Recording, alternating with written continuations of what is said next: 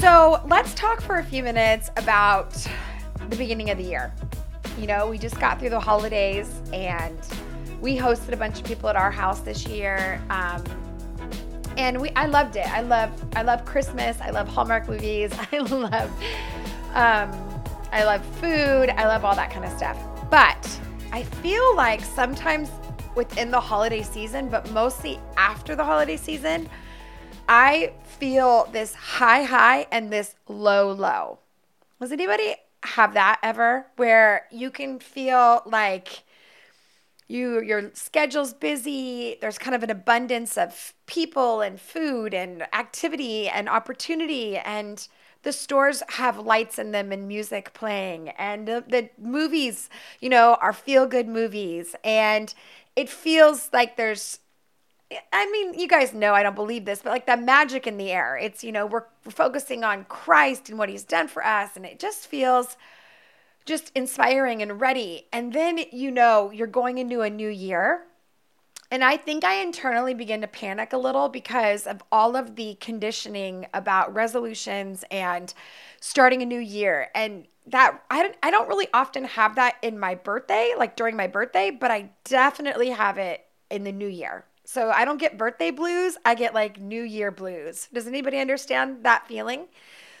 And so, oftentimes I'm cutting out sugar and I'm getting back to getting a good night's sleep and I'm going to all the boring things back. Like my life is getting boring again. And I hate that feeling. Yes, January panic. It's just a hard month. And I kind of try to resist that. Like, oh, I don't really want to experience that, but I know that it's coming and the weather kind of gets more dreary and there's nothing really to look forward to till maybe Valentine's Day, if you even have somebody on Valentine's Day. And it just starts to feel, I start to feel a little claustrophobic internally, mentally, emotionally.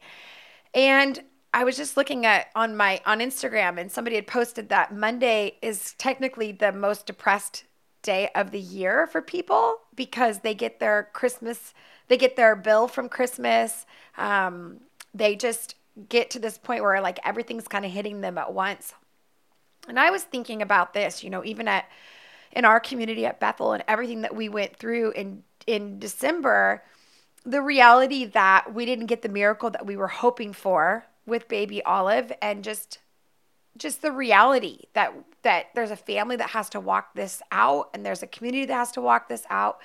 So I'm not here to talk about that specifically, but I just mean it's just in the atmosphere. And so I just started feeling kind of like, okay, I'm going to power through this season, but it just doesn't feel great in January. And then I don't know if you're like me, but when I start feeling not myself and not happy, not that I'm not at peace, but just kind of feeling like, oh, things aren't quite what I want it to be, I feel like my brain and my heart and everything goes into overdrive about criticism. So whether it's criticism of how I did the Christmas holiday, criticism of what I actually prepared this year and didn't do this year, criticism of what people said about me that I didn't have time to think about until later. And I'm like, oh, that was really mean. Or wow, that was a little bit more than I thought.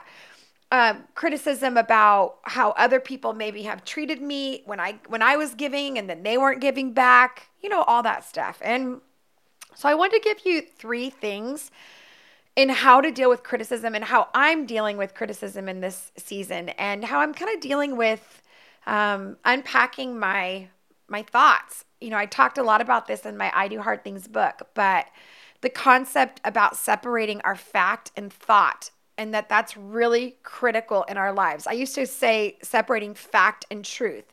But there are factual things, circumstances, things that have happened that are out of our control, or just facts. It just happened. This is what the bill is. This is what the relationship is. This is what's, it's happened to me. This is how old I am. It's all the things that can be tried in the court of law and it be true.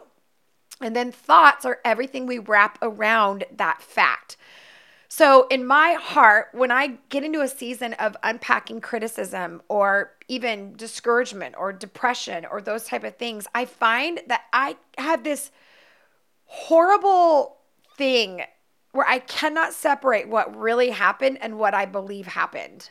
Does anybody else feel that way? If I'm hormonal, if I'm tired, I will spend so much energy trying to separate, like, was that really what happened? Did they really say that? I can't remember. Is this really true?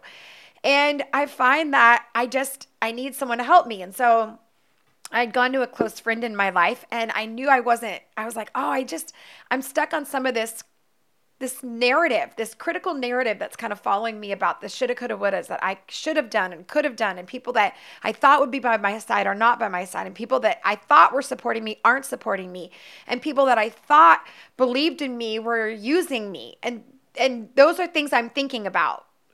Can I say that? That sounds like really Havilah, but I start feeling like disappointed by what has actually happened with certain things and certain people. And I try not to go there, but then when I go there, I can't separate fact and truth. So sometimes I just leave it alone. But I went to a friend and I was like explaining like, hey, this thing is happening in my life. And some of these things that aren't in my inner world, but they're in my outer world. And I feel like maybe I'm connected to that. I don't know. And the person immediately, instead of going into empathy, was like, started asking me questions. I don't know if you're like this, but when I get vulnerable and I really share, or I really am honest about something I'm dealing with, I don't want more questions. I don't know. Like, I'm not like, gosh, well, ask me some questions because I need you to walk me through this. Like, no, I really just want you to be with me in it. I don't need you to solve it for me, because I almost want to say that what I'm believing I know is a lie or maybe a half truth. So I know that. So to unpack my lie isn't going to help me. If you guys does that make sense? Like, I can sit here and ask why they did it and what I did and why all this happened, but it's still a lie. And I know that at the end of the day, I'll never know why or what they're doing. I won't ever know that. So the fact that I'm asking questions about something that I can't solve, like, I can't do that. So the more they asked questions about like, well, why do you think this is happening? And do you think you had a part to play in this? I could feel my anger. like I wanted to look at them and say, like, you are hurting me more. I'm already hurting. And now I'm coming to you in vulnerability and honesty. And now you're coming back at me and asking me stupid questions. That's what I found. Like, I can ask myself stupid questions. I live with myself. Like, I'm not naive to stupid questions. That's what I ask. I'm asking myself, like, why did this happen? And you don't think I didn't think about that? Of course I've thought about that. And so I could feel myself just getting more and more angry, to the point where now I'm defending something that's critical that's happened, and I'm like, that is not what I even want my energy to be about, is to unpack this criticism. That's not even what I'm trying to unpack.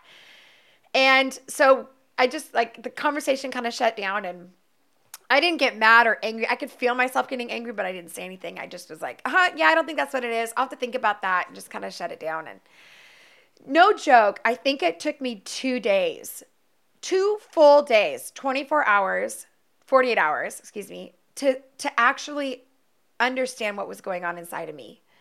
So it's okay if you don't know what's going on inside of you, and it's okay if maybe you think it's something and it's not. The goal isn't that we know exactly what's going on, when it's going on, and that's what's powerful. I think what's really powerful is when we're willing to stick with it and figure out, is it that I'm just lonely, or am I just angry? Am I tired? Am I hungry? But I find in my own life that the things I need to deal with often stick with me for about 2 days. So if you're upset about something, or I'm upset, I'm not going to say anything about it for the first day. Like, leave it alone. I have saved myself so much pain. And let me tell you, I'm not saying that because I've always been that way. In fact, I was the girl that would run into the situation with, like, the torch, like throwing like like bombs into relationships, like running into the room and being like, why do you hate me? What's wrong with you? Like, on my defense. And I found that I started a lot of fights and wars relationally because I was so focused on winning the argument and winning the relationship that I just ended up hurting the relationship. And so I've learned through all my years that I don't just jump in and say something and I really wait.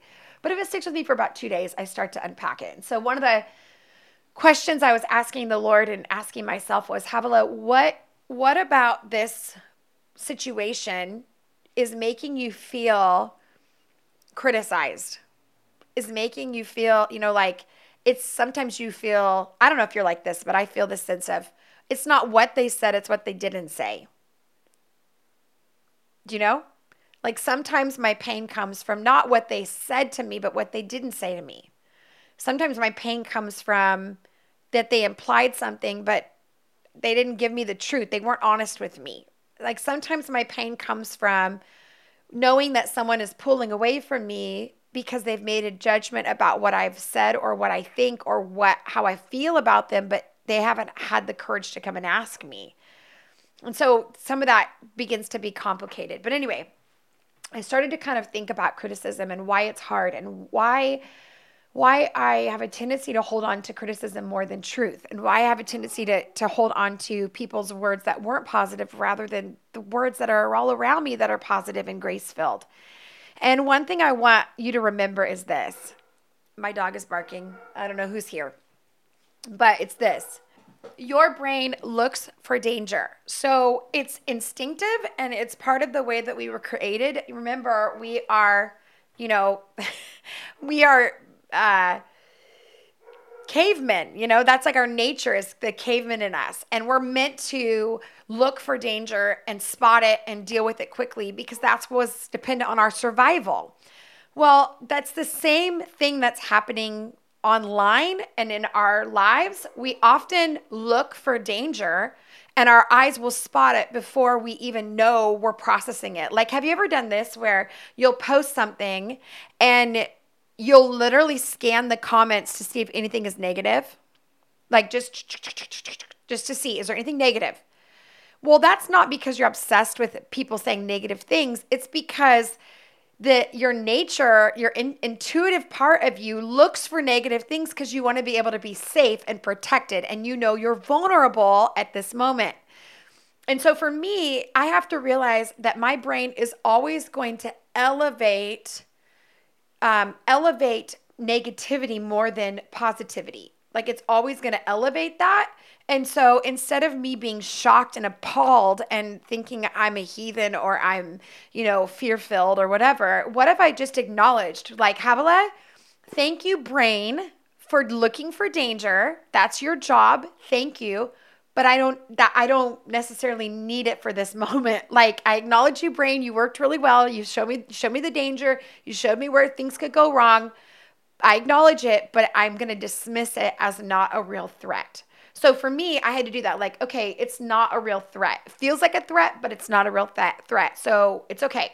Number 2, after your brain looks for danger is, this is really, really important.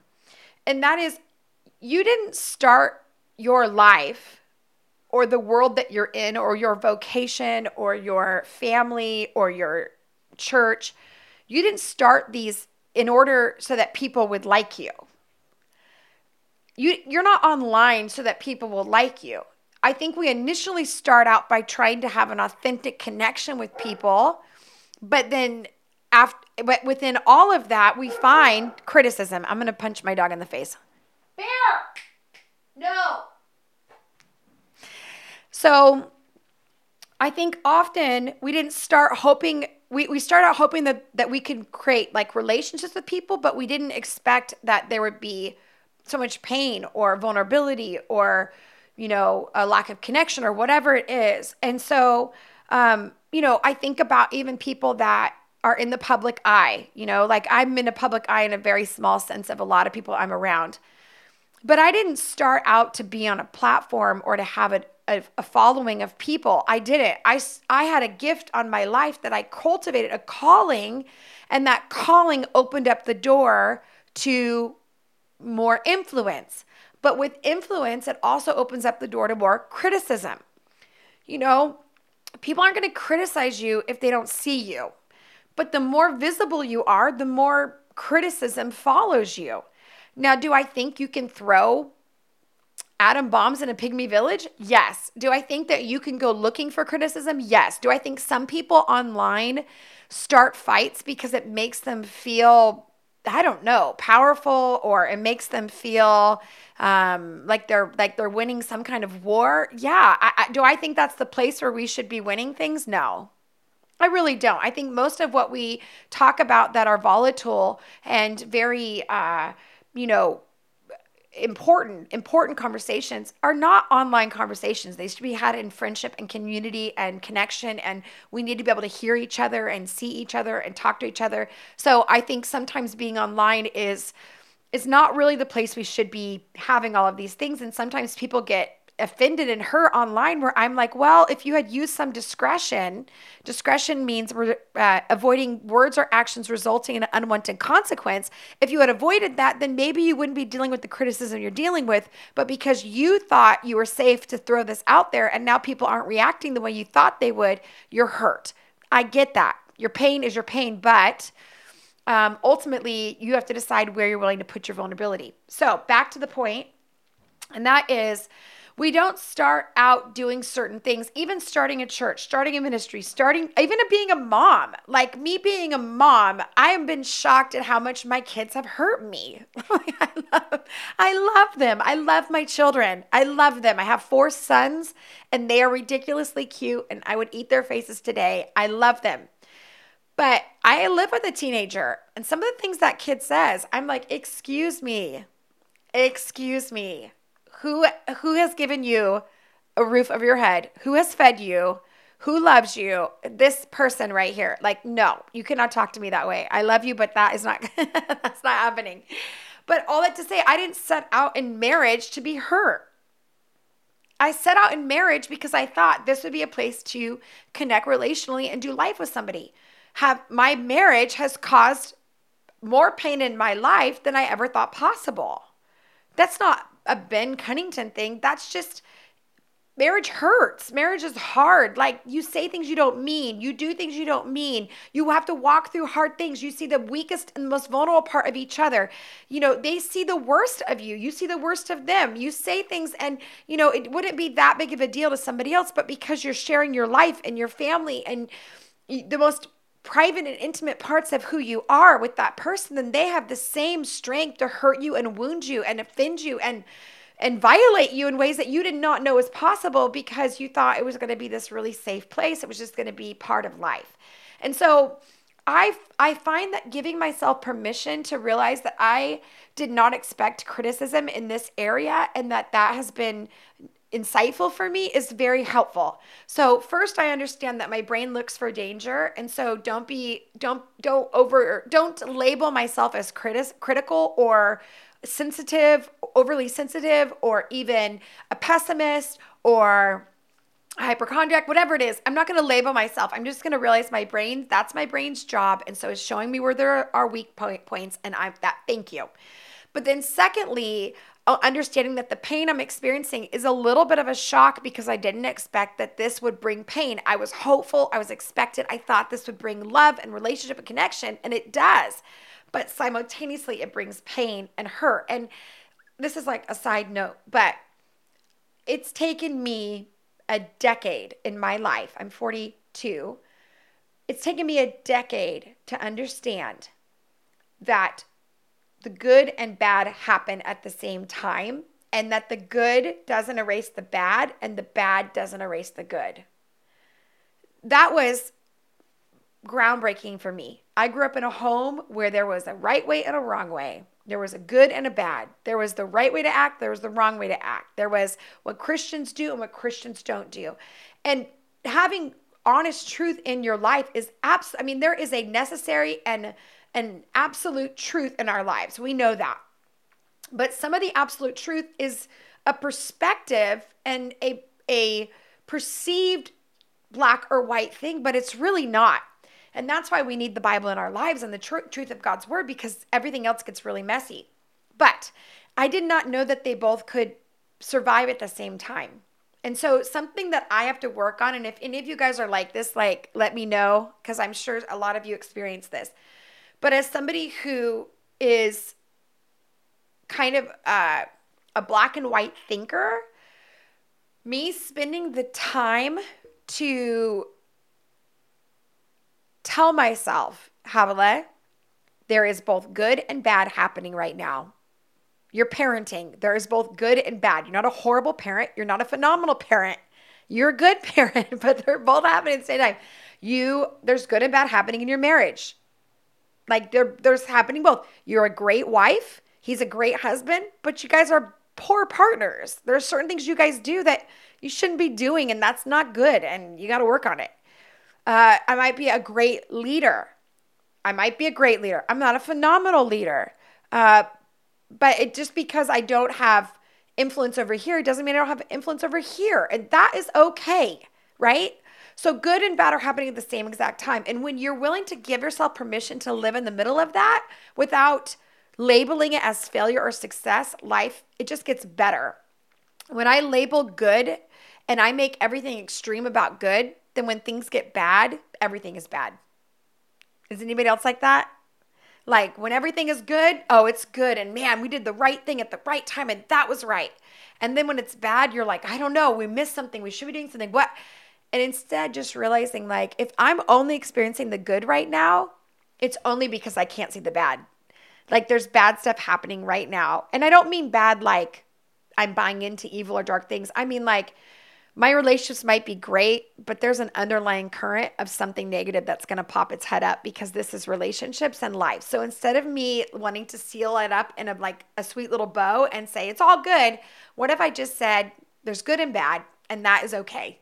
And I'd rather focus on the good and I'd rather deal with the bad when I can, but I'm not going to let the bad define my life. And I'm not going to let the good overlook the bad that I need to actually be aware of, and I can live with both. Does that make sense? Give me a heart if that makes sense. So it's the same way with what in my life. Once I understand that, it's really important that when I experience criticism, I see criticism. I see that that's a negative experience. I see that that person's experience of me was negative. But I'm not all negative and I'm not all bad. And my reaction wasn't all bad. In fact, I'm a great friend over here. I'm a great person. I do the right thing over here. So that was over here, the bad part and the good part. And I'm not going to let either of them be true. I'm going to let them both live at the same time. Like, actually, I'm going to let both of them be true, but I'm not going to let one override the other or dominate the other. Once you get this concept, life gets so much easier. And as a optimistic Enneagram 7, this took me a long time to understand. In fact, I thought that if I could rid myself of all pain and rid myself of all disappointment and heartbrokenness, and I could rid myself of all criticism, then I was doing the right thing. And no, I will never be able to rid myself of all the pain and all the criticism and all of the failure and the things that come. I can deal with it. I can live through it. I can change my methodology. But at the end of the day, I have to be okay with living with both. And once you understand that, life gets a lot easier. All right, lastly is this. After we understand that we live in both the good and the bad, and we understand that our brain looks for danger, is that some of the criticism, and this is kind of what I was touching on before, it's true. Like what I was experiencing and telling my friend about how this made me feel and what this might be happening and why they did this, the truth was the reason I wanted her to affirm me in it was because I didn't want it to be true. I wanted her to say like, it's a total lie. None of that's true. That's not truth. But I knew deep down that I actually didn't want her to confirm my validity that I somehow was right and that was wrong. What I really wanted her to do was say, even if you were wrong, I still love you and I'm with you. Like that's really what I wanted from my friend, was this sense of like, that might all be true about you, Havilah, and you might have done that and your friend might have had that reaction, but I still love you and I still believe in you, and that's not all that you are. I needed somebody to affirm that I'm more than the failure of this situation. Does that make sense? And I think when I can admit that some of this is true and that is okay, life gets easier. So if someone criticizes us in person or online or in our world, instead of being so defensive and believing that if I admit that I was wrong or that that was weird or that is happening, that doesn't necessarily negate the fact that there's a lot of good happening and that that's just a small portion. Here's where I think my brain goes. My brain goes to scarcity. My brain goes to finalities. This is it. It's over. You messed it up. You can't fix it. My brain goes to, you're never going to get that back. You're never going to get that chance back. They're never going to believe in you again. They're never going to let you in again. You could have had this. And then my brain loves to create storylines around it. And it loves to dream about all the could have things that would have happened if everything had worked out. If that person had said yes, then this is what my life would have looked like. And all the pain and all the fear and all the criticism would be gone. It would be erased. It wouldn't be in my life, because if that one thing had happened differently, then I would not be experiencing any of the bad. And I just want to unpack that for you for a minute. Like, that's not true. Even if everything had turned out the way you wanted it to turn out, you would still be dealing with discouragement and criticism and fear and all these things. Maybe not in a paralyzing way, but you'd have to face it. You'd have to face it. Okay, I'm going to end with this last story. I was listening to this podcast, this call-in show where people get to call in and ask questions. And so this caller calls in, and it's a woman, and she calls this psychologist, and she says, I'm married to this incredible man. I have 2 small children. I love my life. I love my life. I love what I've built. My husband's incredible. But I used to have this ex-boyfriend that we were together. I knew he wasn't the right one for me. I knew that he wasn't going to be my husband. And so when we broke up and I married my husband, I knew that was the right decision. But I have this fantasy and this kind of moment in my life every once in a while where I can't stop but obsess about being with this man. Like, I can't stop thinking about what my life would have been like if I had married him and if we had our life together. And I feel guilty. I feel guilty that I'm in the middle of my home and my kids and my husband, and now I'm thinking about another man, and I feel guilty. Like, why am I doing this? And, I feel like I'm betraying my husband, even thinking about this. And yet I keep thinking about this. And why? Why am I doing that? And she said to her, the psychologist, she said, well, do you think you should have married this man? And she goes, no, I made the right decision. My husband is the right guy. She said, then that man represents a world where none of the hard things that you have to face today is included. So you have now created an internal narrative, storyline, fantasy. But in that storyline of that one person that could have, should have, would, or whatever, in that story, there's no criticism. There's no pain. There's no fear. It's like that's your safe place. That's where your brain gets to land. And she asked her this question: when do you think about this man the most? And the woman said, when I feel overwhelmed with my life, when I feel like I can't do what I need to do. And the psychologist said, exactly.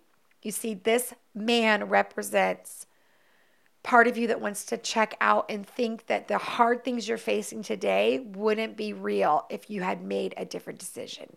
And the truth is, that man, it's not about that man at all. It's about a face to a fantasy life that you imagine if life would just be easier if I could have made a different decision.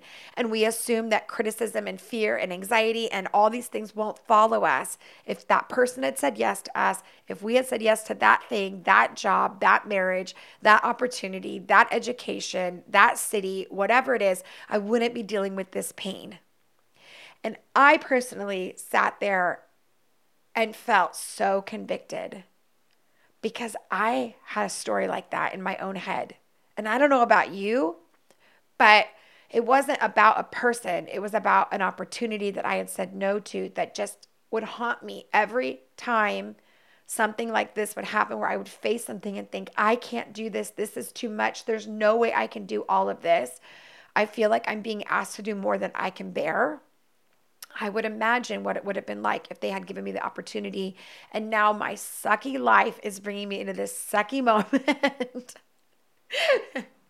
And then I would feel ashamed because it wasn't about my kids or my husband. It wasn't about the opportunities I had been given. It was a storyline that I had nurtured because of fear, because of dread, because of the things I didn't want to face.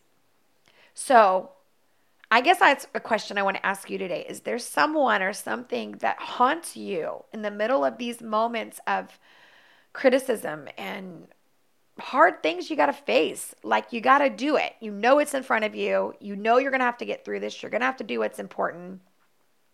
But are you wrapped up in part of that story? And once the psychologist told the woman this, the woman was like, that's exactly what it is. And the psychologist said, you're never going to fantasize about this man again because we have just uncovered what this has done for you and what benefit this has done for you. See, we never do things without a benefit for it or a payoff. So today, in our last few minutes, I just want to remind you that if you're feeling discouraged or depressed or just blah, like sometimes you don't have to be depressed or discouraged. You just have to feel like blah. I want you to know a few things, and that is your brain is on overdrive looking for criticism. So if your brain picks out or points out something that's critical, tell your brain, thank you for showing me my flaws. Thank you for showing me their flaws. Thank you for showing me the conflict. But I am not in danger. I'm okay. And you have to be able to dismiss that. Secondly, you have to be able to live with good and bad at the same time. So just because you got into something, you did not anticipate the negativity that would come with it. So you can have good and bad happening at the same time. So today, if you're feeling kind of blah or angry or frustrated or depressed, don't hold yourself to that. That is not your whole life. Like, just stop right where you are and take a deep breath. What you are feeling right now is that your brain and your heart and your emotions and your thoughts are connecting to the darker part of life right now. There's a really good part of life that your brain will connect to in a few days or even in a couple hours or even in a couple weeks. Your brain will kick into those good parts. You'll have to maybe intentionally focus on those good parts, but at this point, the only thing you're experiencing is you're just seeing the harder part of life. I hate this part of my life. I hate not living in the holiday season. I hate boring things and routine and schedules and bills. And I hate all of that. I'm like, ugh, no, thank you. But at the end of the day, both good and bad are happening at the same time. And then lastly, some of it is true. So instead of trying to defend yourself, here's the thing. If you act like something isn't true and you know you did it, you're lying to yourself and you won't believe yourself. You'll betray yourself. So instead of defending something that isn't real, what if you just said, there's a little truth in there. There's also a little bad in there. There's some lies in there. Both happen at the same time. So instead of saying it's all good, I didn't do anything wrong, and defending yourself, what if you just humbled yourself and said, yeah, my reaction has been great. I should have done that. I didn't do that. Wish I had known in hindsight. And allow yourself to accept it. Because when you actually admit it, then you get whole. I had said this in the book, I Do Hard Things. But I love the quote that says, liars don't heal. Liars don't heal. And I think about this. If there's conflict and you're responsible, then admit it. Confess your sins one to another. Confessions to God. Admit it to yourself, but don't let it be a life sentence. It's not a life sentence. It's just not. I love you guys, and I'll catch you next time.